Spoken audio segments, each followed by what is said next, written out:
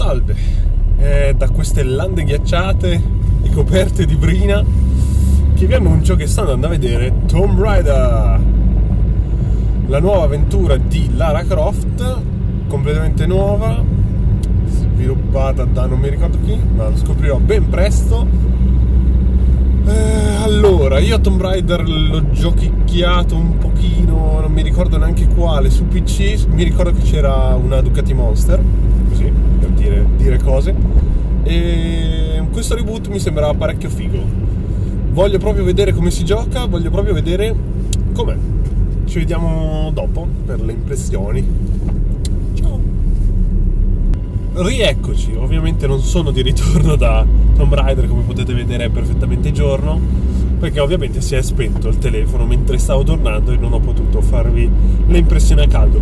Cioè, nonostante vi dico brevemente cosa mi è piaciuto un po' meno, perché mi sono reso conto che facendo l'articolo mi è venuto molto lusinghiero. Quindi vi dirò che il gioco è quello che potete leggere nell'articolo che poi metterò in descrizione. Graficamente è un po' perché mi aspettavo un po' di più, me l'aspettavo un po' più solido. Ha tutte queste belle animazioni di Lara, però l'ambiente è un pelino scarno come texture, diciamo, e l'illuminazione fa perdere un po' della consistenza del fuoco e delle luci in generale, che dovrebbero essere il punto di forza. In più le strabeneditissime finisher, praticamente quando si spara alle gambe di un nemico questo si accascia ed è possibile fargli una mossa finale. Questa mossa finale viene suggerita con un'icona gialla enorme sopra la testa del nemico, che voglio dire, cioè è Lara che sopravvive in una giungla, un'icona gialla così mi è parsa un po' fuori luogo. Poi l'unica finisher che c'è è l'unica. Lei arriva, prende un masso enorme e glielo scarocchia sulla faccia, basta. Non è sta grande innovazione, no.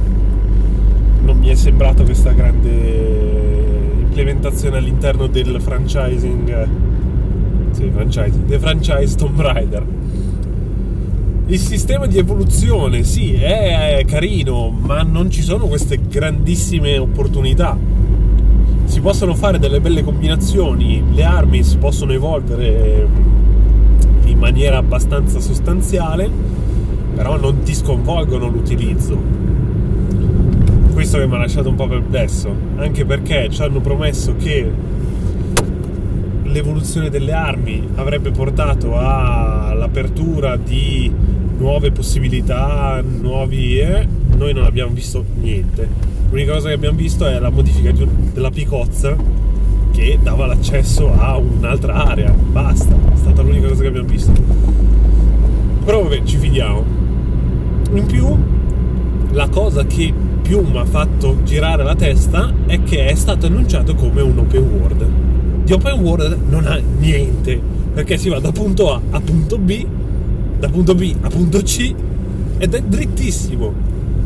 Sì, ha delle aree un po' più grandi in cui si può cacciare, si può fare degli aggiramenti, si può scegliere una strada diversa, ma è lineare, si fa da punto A a punto B, si torna quasi mai indietro. Quindi non ho capito perché è stato annunciato come open world, assolutamente no. E detto questo, direi che è anche abbastanza. C'ho da fare i fatti miei e ci rivediamo. Ciao.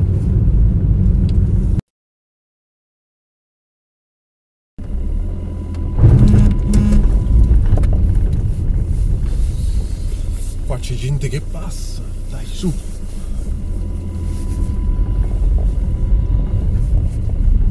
Salve. L'evoluzione delle armi